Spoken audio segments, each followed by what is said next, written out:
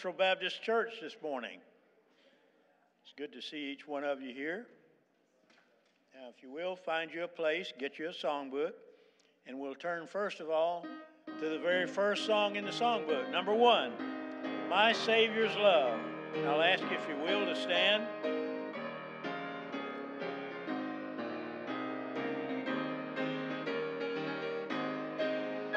I amazed at the presence of Jesus the Nazarene, and wonder how he could love me, a sinner condemned unclean. How marvelous, how wonderful, and my song shall ever be. How marvelous, how wonderful is my Savior's love for me. For me it was in the garden, he prayed not my will but thine. He had no tears for his own griefs, but sweat drops of blood for mine. How marvelous, how wonderful, and my song shall ever be. How marvelous, how wonderful is my Savior's love for me. He took my sins and my sorrows, his very own. He bore the burden to Calvary and suffered and died alone. How marvelous shall ever be. How marvelous is my Savior's love for me. When with the ransomed in glory his face I at last shall see, 'twill be my joy through the ages to sing of his love for me. How marvelous, and my song shall ever be. How marvelous is my Savior's love for me. Amen. All right, let's go on over to number 43, Nothing But the Blood. Number 43.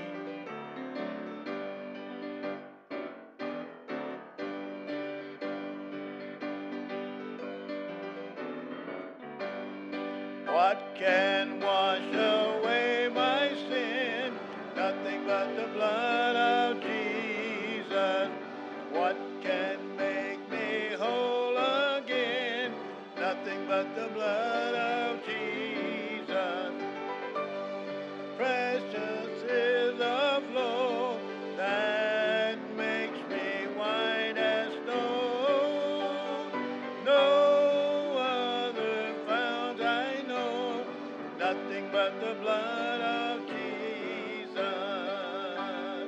This is all my hope and peace, nothing but the blood of Jesus.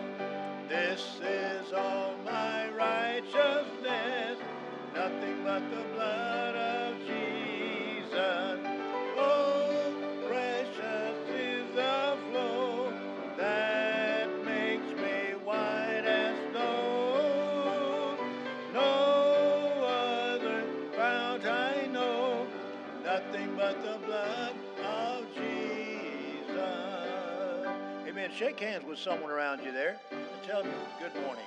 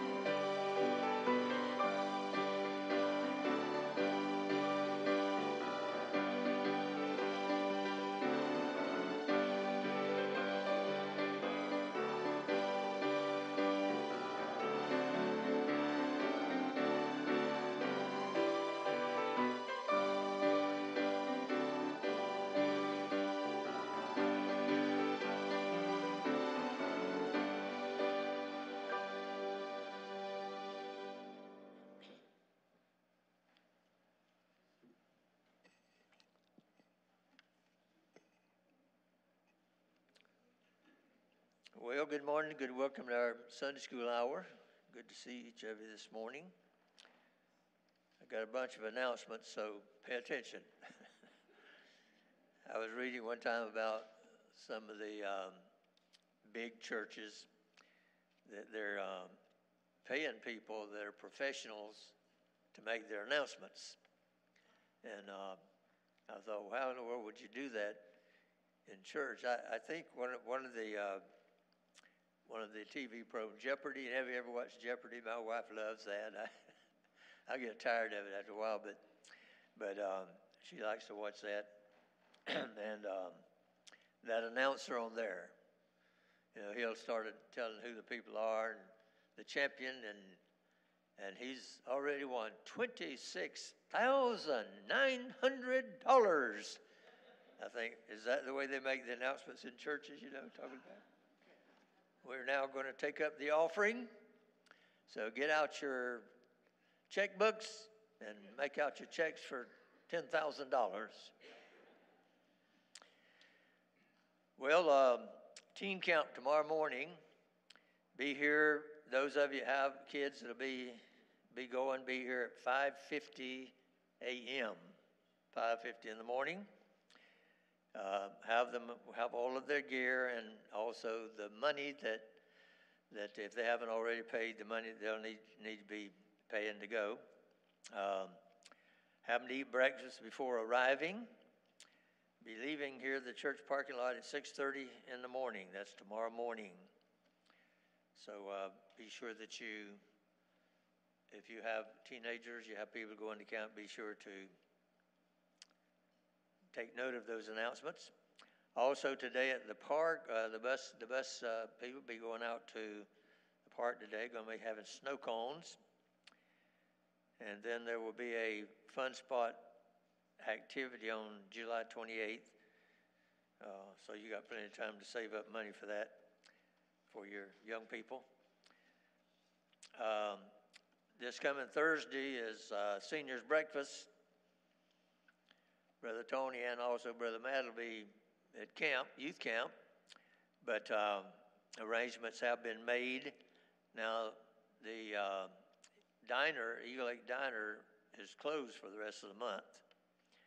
So the breakfast will be at Egg City in Haines City, and what you need to do now is come here to the church Thursday morning, and arrangements have been made for drivers to take you over to Egg City. Be leaving here at 7:45 a.m. Can you remember that? So be here, and I've never been there, but I've heard a lot of people say that it's very good, really very good. I know every time I go by there, parking lot's slam full. So that's a pretty good indication. It must be good food. I always hated to pull up to a restaurant and there was maybe one car sitting there and think, uh-oh, something not right here. So that will be this coming Thursday.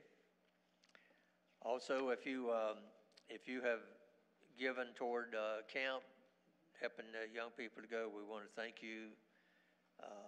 If you still like to give, there's still room. So you can still give. The cost of the camp is $210.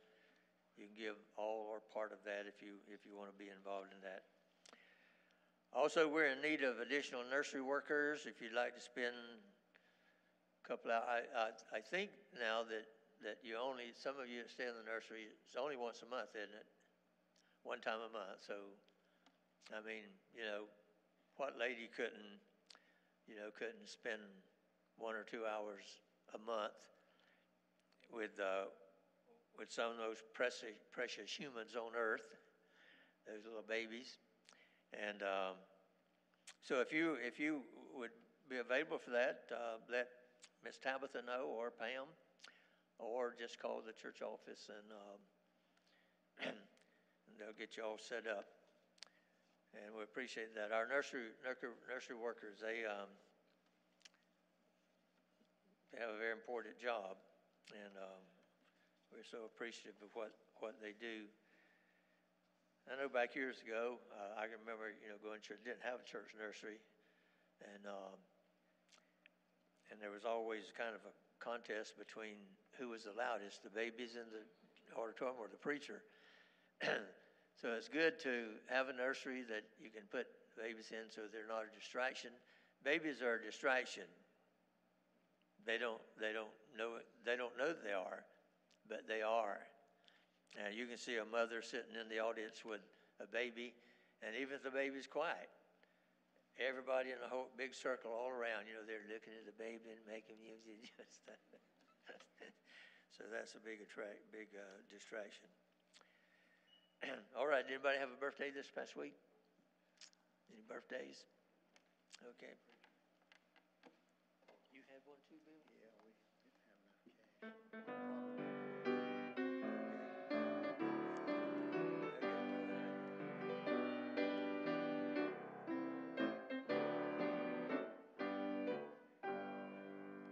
All right. Happy birthday to us. Happy birthday. Happy birthday, God bless you. Happy birthday to you. And me. All right. Anniversary, right? Happy anniversary to you. Happy anniversary to you. Happy anniversary, God bless you. Happy anniversary to you.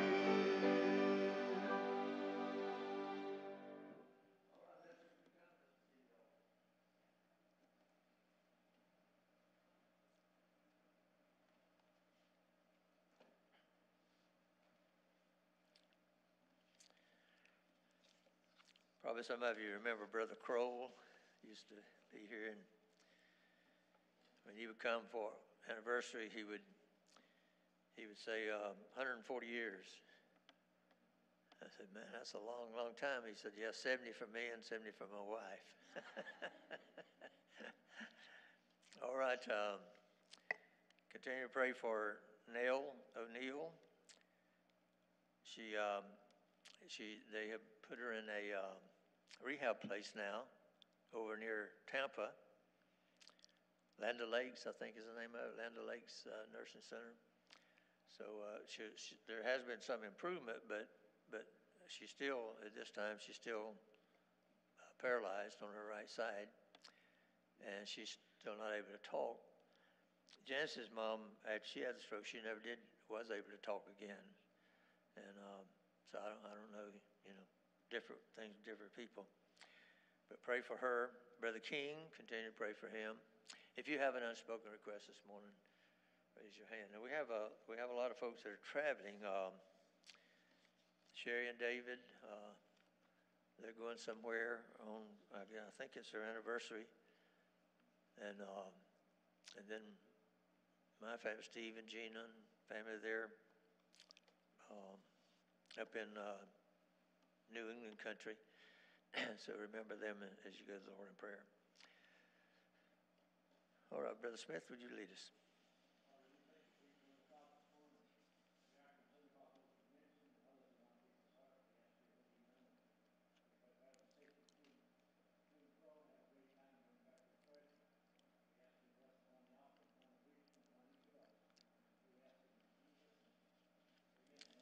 Amen.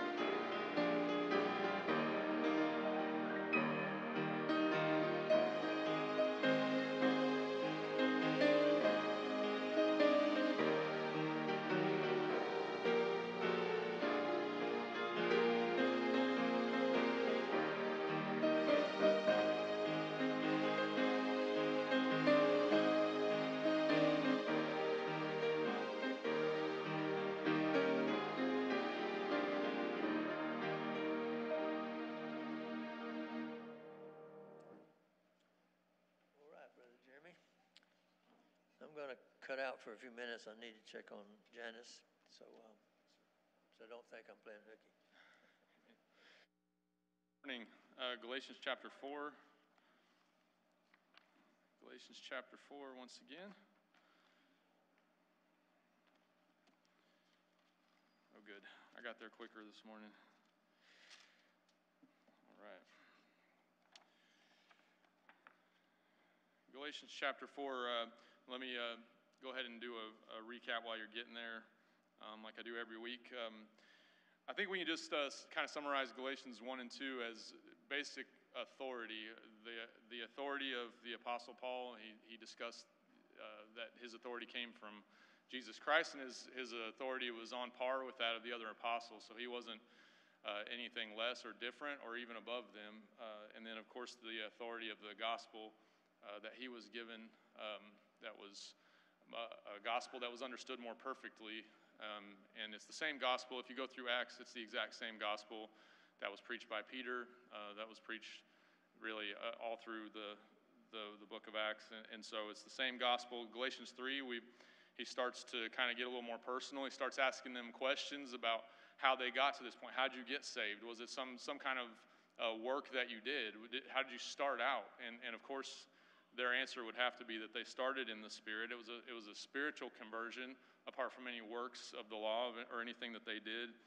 Then he kind of gets into the history of the promise and the history of the law as it relates to the promise in chapter 3 there. And then we talked a little bit about our relationship, or mankind's relationship with the law. Last week we went over at the beginning of the end of chapter 3, beginning of chapter 4, we started talking about this aspect of the adoption of sons, and how he's really explaining to the Galatians, look, you're not under this old economy anymore. We've moved into the new way that God is dealing with mankind, which is what we're under now, as we're in this what we would call a parenthetical period in time between where the law stops and where the rapture happens. So the next thing on the calendar is the rapture. We're all looking for that, obviously. And this morning we're going to start and I'm going to back up 2 verses for context's sake, and start in verse 4 and read through 11. I hope to get through 11. If I get through 11, it's just going to be kind of an intro, and then we'll go back over those in a little more detail next week. So don't think that I'm trying to gloss over anything. I'm not really, not that you would, but just so you know, I'm not trying to gloss over anything. I really want to give every verse its due, because they're all there for a reason. They're for our learning and admonition, and I think they're all important. So, but this morning, last week, I focused a little bit on the inheritance aspect of the adoption, and we talked about this matter of being placed as sons, and we talked about how in that society they would have understood that as, you know, you've become an adult, and in our society it's kind of 18, and the Jews then, the boys were 13, the girls were 12, and in Romans, for the Romans it was 25. That's when you're eligible to operate as an adult, essentially, and where if your father passed away, the inheritance would not go to an intermediary until you reached an age, but that you were at that age where you could receive that. But I don't want to pigeonhole the adoption in just that, because the adoption is actually much more than that, and we're going to get into that a little bit this morning. I don't want to spoil anything, but this is one of those lessons that has a lot of applications. So I don't want to get too far out of the context, because this is what the Galatians are supposed to be understanding here. So I want to make it clear that I'm not trying to remove us from the context of who the audience is. But I think that there's a lot here for us, and I hope that it's a blessing to you. I'm going to get into some things that I hope will encourage, and hopefully it'll be a blessing and a benefit to you. So let me start reading in verse 4 of Galatians chapter 4, and we'll go through 11. But when the fullness of the time was come, God sent forth his Son, made of a woman, made under the law, to redeem them that were under the law, that we might receive the adoption of sons. And because ye are sons, God hath sent forth the Spirit of his Son into your hearts, crying, Abba, Father. Wherefore thou art no more a servant, but a son, and if a son, then an heir of God through Christ. Howbeit then, when ye knew not God, ye did service unto them which by nature are no gods. But now, after that ye have known God, or rather are known of God, How turn ye again to the weak and beggarly elements, whereunto ye desire again to be in bondage? Ye observe days and months and times and years. I'm afraid of you, lest I have bestowed upon you labor in vain. Let's pray. Father, we need your help today. I need your help to deliver this lesson. I ask that you'd help all of us to understand your word more perfectly in a way that would be an encouragement and an exhortation, Lord, and edifying unto good works, and to honor and glorify you in our lives. We ask that you'd be with other Sunday school classes here as well, and bless those classes. Lord, we ask that you'd be honored and glorified in everything that's said and done. We love you and praise you and thank you for everything you'll do. In Jesus' name, amen. All right, so back to verse 6. It says, "And because ye are sons, God hath sent forth the Spirit of his Son into your hearts, crying, Abba, Father." And, of course, I've heard a lot of folks taking a lot of liberties with this, and I don't. It gets a little into the corny realm with the Abba Father stuff, so I'm not going to really focus too much on that. I think we've all heard many times over what that means, and understand that that's a term of endearment.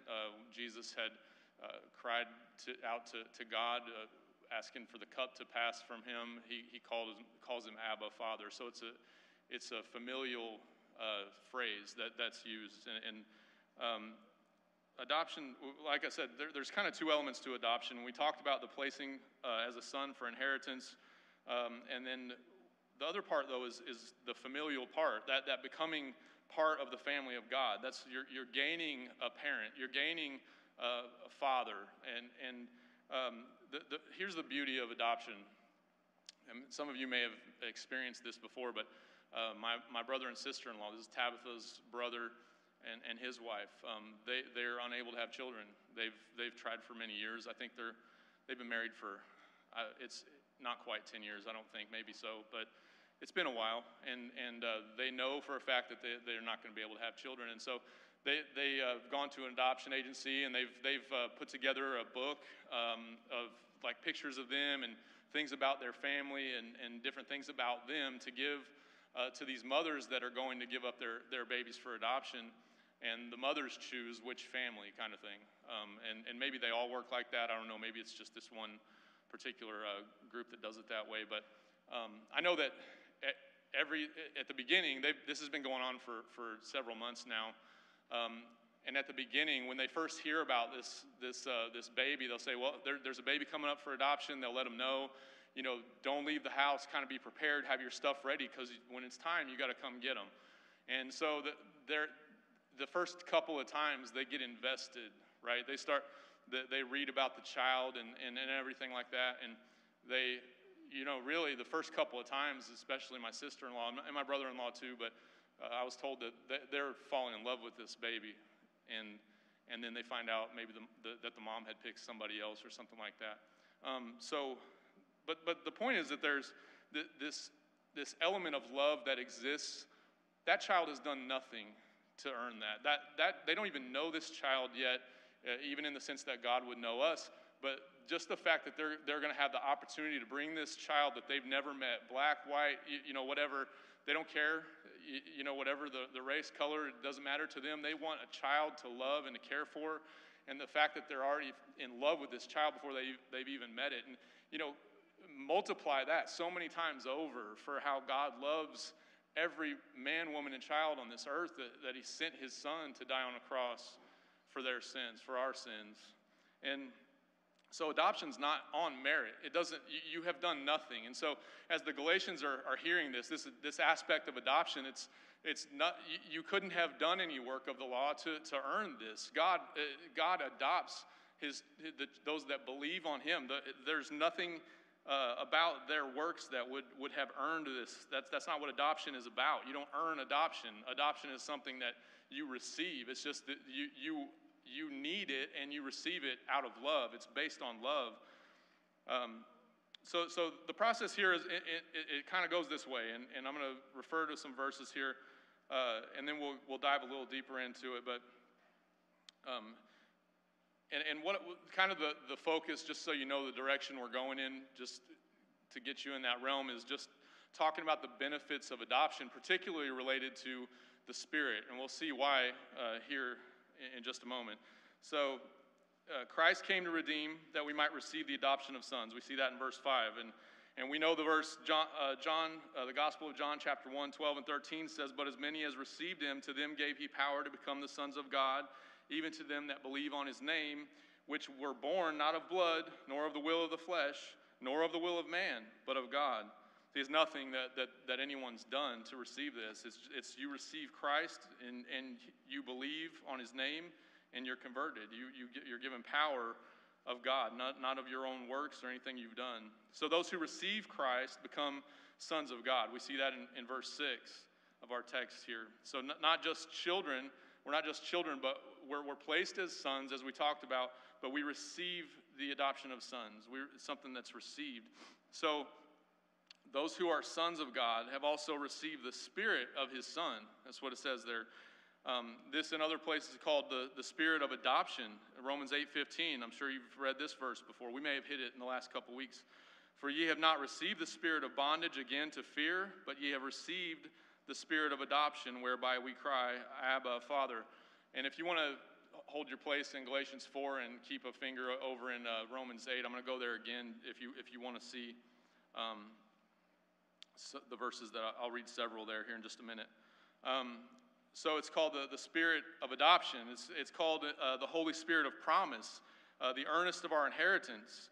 Ephesians 1:13 and 14, and I believe we've been here as well. "In whom ye also trusted, after that ye heard the word of truth, the gospel of your salvation, in whom also, after that ye believed, ye were sealed with that Holy Spirit of promise, which is the earnest of our inheritance until the redemption of the purchased possession unto the praise of his glory." So 2 Corinthians 1:22, it says the same thing there. "Now he which establisheth us with you in Christ hath anointed us, and is God, who hath also sealed us and given us the earnest of the Spirit in our hearts."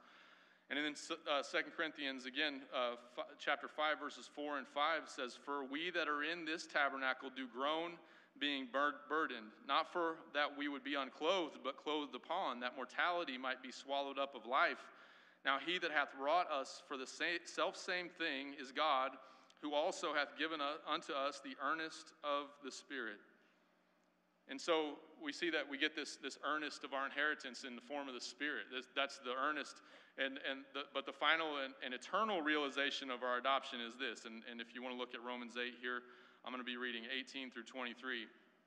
"For I reckon that the sufferings of this present time are not worthy to be compared with the glory which shall be revealed in us.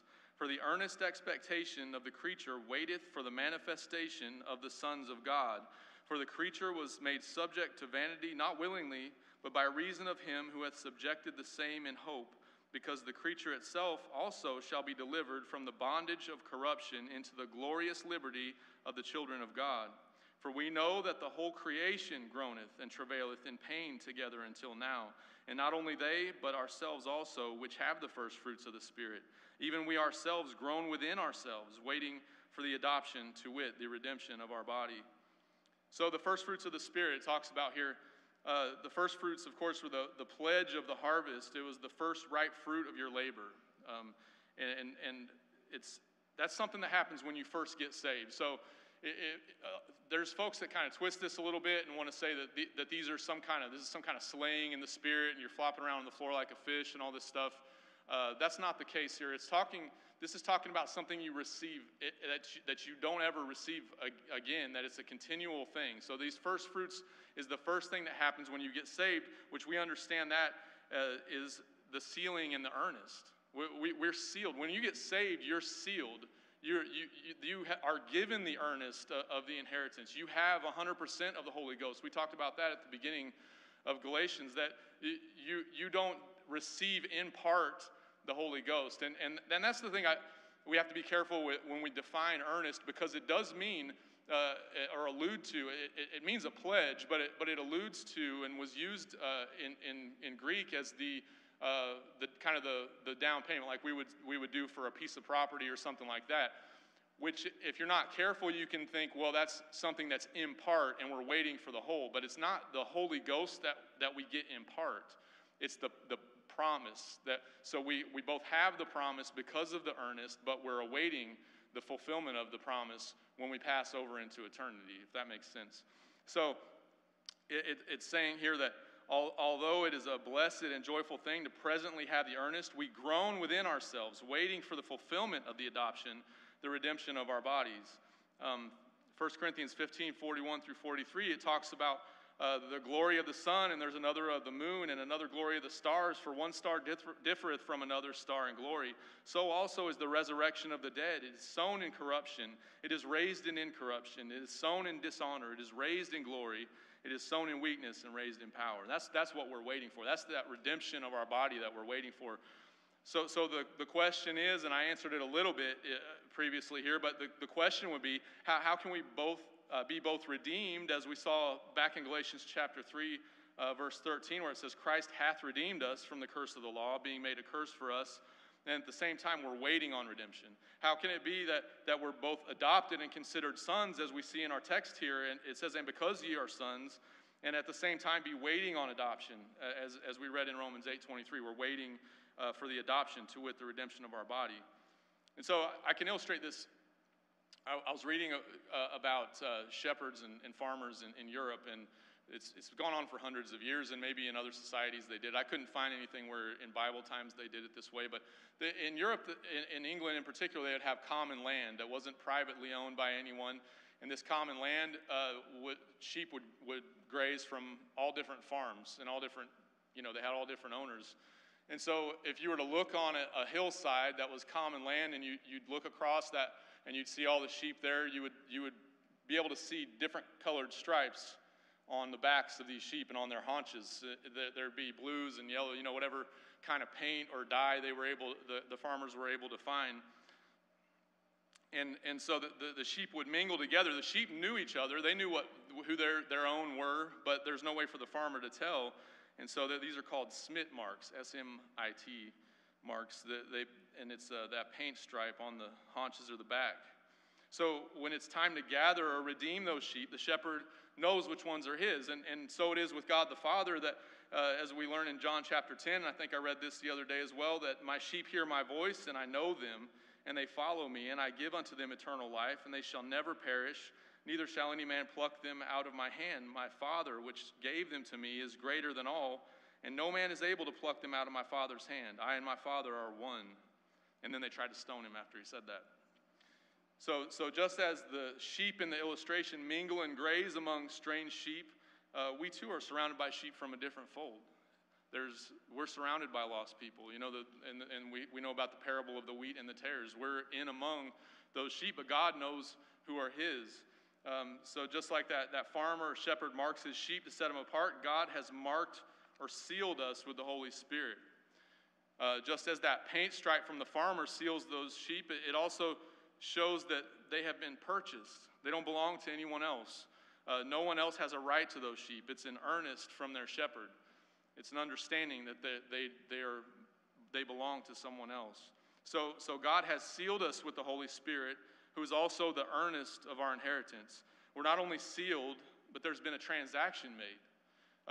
Jesus paid our ransom on the cross in blood. And so we fully belong to God. We're sons, and the Holy Ghost is his seal, his guarantee, and his pledge that he's coming back for us. So we don't receive the Holy Ghost in part. We receive 100% of the Holy Ghost, but he is the pledge for that promise that's coming, the fulfillment and the completion of that promise. The shepherd is no less in possession of his flock when they're on the hillside among thousands of other sheep than if they were on their home farm in the presence and direct care of their master. So it is with us that just as we are just as redeemed, we are just as much sons of the Father now as we will be when we're at home in heaven.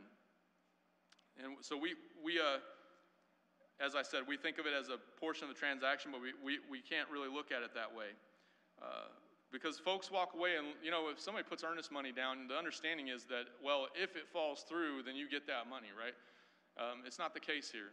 That's not what this is talking about. This is a promise from God. And it says in 2 Corinthians 5, chapter 5, verses 5 through 8, it says, Now he that hath wrought us for the selfsame thing is God, who also hath given us the earnest of the Spirit. Therefore we are always confident, knowing that whilst we are at home in the body, we're absent from the Lord. For we walk by faith and not by sight. We are confident, I say, and willing rather to be absent from the body and to be present with the Lord. So we're always confident. We know that this is going to happen. God made a promise. God cannot lie. He made this promise, and we can always be confident in knowing. And you see, you can't be homesick without a home, right? You can't groan for something that you don't possess, that you don't already have. It's from the Lord. If he isn't your father, you can't be absent from him, right? You can't be absent from your father if if you don't belong to him. And the Spirit gives us this confidence. The kids are getting ready to go to church camp, and Brother Matt was saying when he used to work at the church camp over here at Landmark that his job was to talk the kids into staying one more day. Just stay. He was like, just stay one more, just give it one more day. And I was one of those kids back with my first experience at church camp.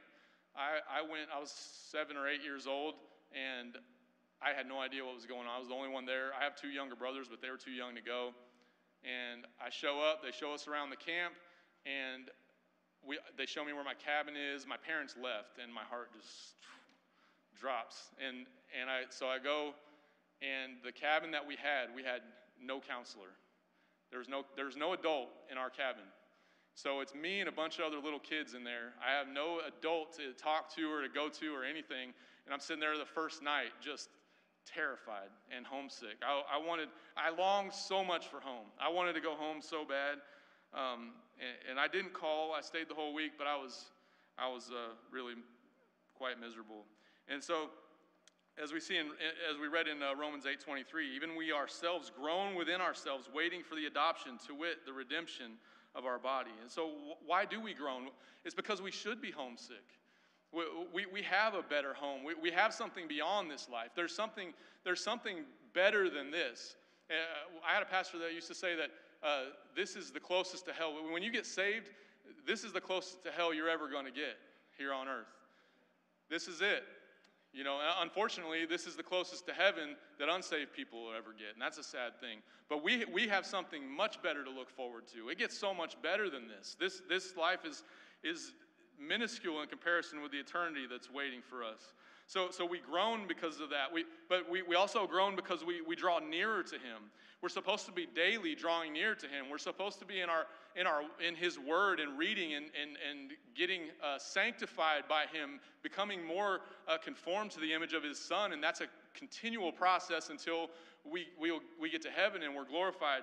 But we learn as we go to lean on him more and more all the time. We understand that we don't do anything in and of ourselves. It's always him. And it takes some time to get to that point. We all know that. You don't just get saved and then the next day you're just completely relying upon God. You've spent your whole life in this comfort zone of I'm going to take care of my business. I'm going to do what I have to do. And God starts giving you little things at a time, sometimes big things that cause you to lean upon him and to increase your reliance upon him. And so as we do that, we learn how good he is and how gracious he is and how close he is to us in those difficult and hard times. And we love him for it. We love him more than we did the day before because of it. We groan because of that, because we're drawing near to him, because we know him better. And we groan because life gets to a point when we have more loved ones in heaven than we have down here. I haven't got there yet, but I've talked to people that tell me I know more people in heaven now than I do down here. I've got closer family and friends in heaven now than I do down here. What a blessing, and to think that it's just going to get sweeter as the time goes on, as we realize that, hey, I'm getting closer to this point, but guess what? I've got not only Jesus is waiting there, which is the ultimate, right? But I've got family and friends and loved ones that are there waiting for me, longing for me to be there, thinking about me, because they want me to experience what they already have in possession right now. What a blessing. And we groan because of that. We groan because we have a better hope as that ties into that. Hebrews 7:19, for the law made nothing perfect, but the bringing in of a better hope did, by the which we draw nigh unto God. This hope should draw us nearer to God, understanding that inheritance, that promise that waits for us. So the Spirit is given to us to identify us as children of the promise, as God's own children. But unlike the farmer has to look at a stripe on his sheep to see, well, God knows who are his, and I don't mean to diminish God in any way, because he doesn't need a stripe. He doesn't He doesn't need us to in a sense of identification, to know who we are, to have the Spirit. So why does he give us the Spirit? He gives us a Spirit for us. The Spirit's for us. In the illustration I use, the stripe is for the farmer, but the Spirit is given for the children. We need the Spirit. It's so that we can know. It's so that we have that comfort. In verse 6 it says, "And because ye are sons, he has sent forth the Spirit of his Son into your hearts, crying, Abba, Father." That Spirit, the possession of the Spirit, that indwelling Spirit, enables us to cry out to him as our dear Father, as our dad, as that close familial father and daddy in our lives. That's what we have because of the Spirit. So how can we know? And we'll just do a few things, and I'm running out of time. We have power over fear. Romans 8:15, "For ye have not received the spirit of bondage again to fear, but ye have received the Spirit of adoption, whereby we cry, Abba, Father." And we read that. 2 Timothy 1:7, "For God hath not given us the spirit of fear, but of power and of love and of a sound mind." So we have power over fear. We have comfort in the Word of God, and we receive comfort from other believers. 1 Corinthians 2:12-14, "Now we have received not the spirit of the world, but the Spirit which is of God, that we might know the things that are freely given to us of God, which things also we speak, not in the words which man's wisdom teacheth, but which the Holy Ghost teacheth, comparing spiritual things with spiritual. But the natural man receiveth not the things of the Spirit of God, for they are foolishness unto him, neither can he know them, because they are spiritually discerned." So spiritual things, as we've talked about before, Romans 7:14 says, "For we know that the law is spiritual, but I am carnal, sold under sin." So we understand that the law is, if we're talking about just the law, that would be one thing, but we're actually talking about the whole body of the law. The entirety of Scripture that they had at that time is a spiritual thing. It's a spiritual book. The Word of God speaks to us in a spiritual way. And so we can understand that when it says spiritual things with spiritual, we could say, well, God speaks to us now through his Word. And so we compare scriptural things with scriptural things. Romans 15:4 says, "Whatsoever things were written aforetime were written for our learning, that we through patience and comfort of the Scriptures might have hope." We're to rely on the Scriptures for that comfort and that hope. If you're not in the Word of God, if you're not reading your Bible, if you're not constant and consistent in doing that, you're really not hearing from God. You hear from God through preaching, of course, but that's just a few times a week. That personal time of devotion, that personal study time, and I've said this before, that if you get full reading one chapter, then praise the Lord. And that happens. Sometimes it's just deep, and God moves in your spirit, and you're blessed by that. But a lot of times it's more digging. It's more reading through. Hey, sometimes it takes 5, 6, 7 chapters, and you shouldn't stop until the Lord has spoken to you. You shouldn't stop until your heart's been moved by the Word of God. That's how we ought to approach the Word of God. 1 Thessalonians 4 talks about the rapture and says, "Wherefore comfort one another with these words." That's Scripture right there. That's the Word of God. We're supposed to comfort one another with Scripture, with the idea that we have that blessed hope, that we have the rapture, of course, but it's Scripture that it's referring to. 2 Corinthians 1:4, "Who comforteth us in all our tribulation, that we may be able to comfort them which are in any trouble." We comfort each other. We comfort each other by the comfort wherewith we ourselves are comforted of God. So again, I've talked about being a debtor to others. With God comforts you in your trial so that you can comfort someone else. You become a debtor to another believer, another brother or sister in Christ, and even an unbeliever can see Christ in you as you provide that comfort that you've been comforted with. But it emphasizes the importance of being with believers. It's 1 Thessalonians, as I quoted, "Comfort one another." 2 Corinthians says, "Comfort them," in the context of the church. We have to be around each other to do this. You see, coming to church isn't just so that you can receive something. It's so that you can give something to someone else. It's so that you can comfort someone. It's a blessing to me to see folks with a smiling face when they come through the door. I love shaking people's hands. I like being around other Christian people. It's a blessing to my heart. It's a comfort to me. And I'm not the most talkative person. And you don't have to be outgoing. You don't have to be an extrovert. You can be an introvert and still receive comfort from people of God. That's what it's talking about. We get comfort from each other. We have in the Spirit, we have all of our prayers answered 100% of the time. What do I mean by that? The thinking, I understand, and this is a whole other thing, but the yes, no, and wait, I get that. And I don't want to diminish that at all. I understand that has been preached, but I want to share something with you that the prayer of every believer, every single prayer has a definite answer every single time you pray. And you can find this in Philippians 4, verses 6 and 7. It says, "Be careful for nothing, but in everything, by prayer and supplication, with thanksgiving, let your requests be made known unto God." And here's the answer to every prayer you'll ever pray. "And the peace of God, which passeth all understanding, shall keep your hearts and minds through Christ Jesus." So the first thing we have to understand is that we don't need to be careful what we pray for. I understand it's funny to talk about be careful, don't pray for patience and all that stuff. That's not the case, though. We can't be anxious. We can't be worried about what we're coming to the throne of grace with. We have to have that full reliance upon God. You're going to need the patience anyway. So why not ask for it? The Bible says that He knows what you need before you even ask it. So if you need patience, if limiting what God can do for us because we don't have enough faith to do what He says right here, this is all understanding. Well, that may be because we're not praying and bringing Him everything. He wants everything. He's asking for everything, for all the money in the world.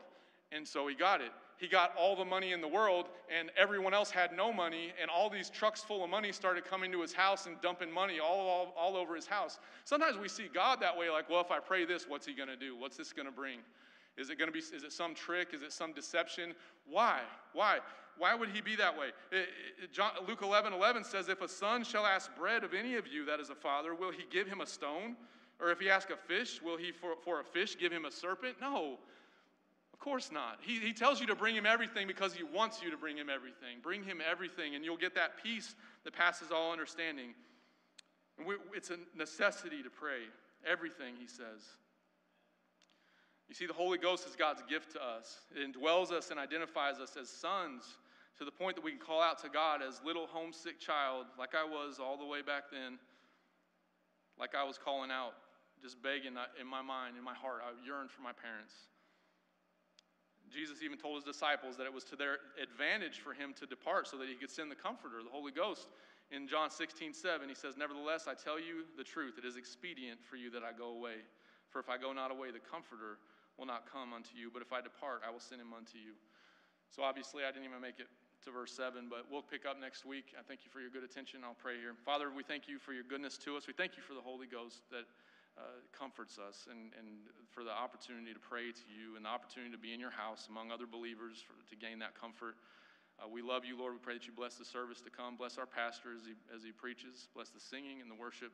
May you be honored and glorified. And we thank you and praise you for everything you'll do. In Jesus' name, amen. All right.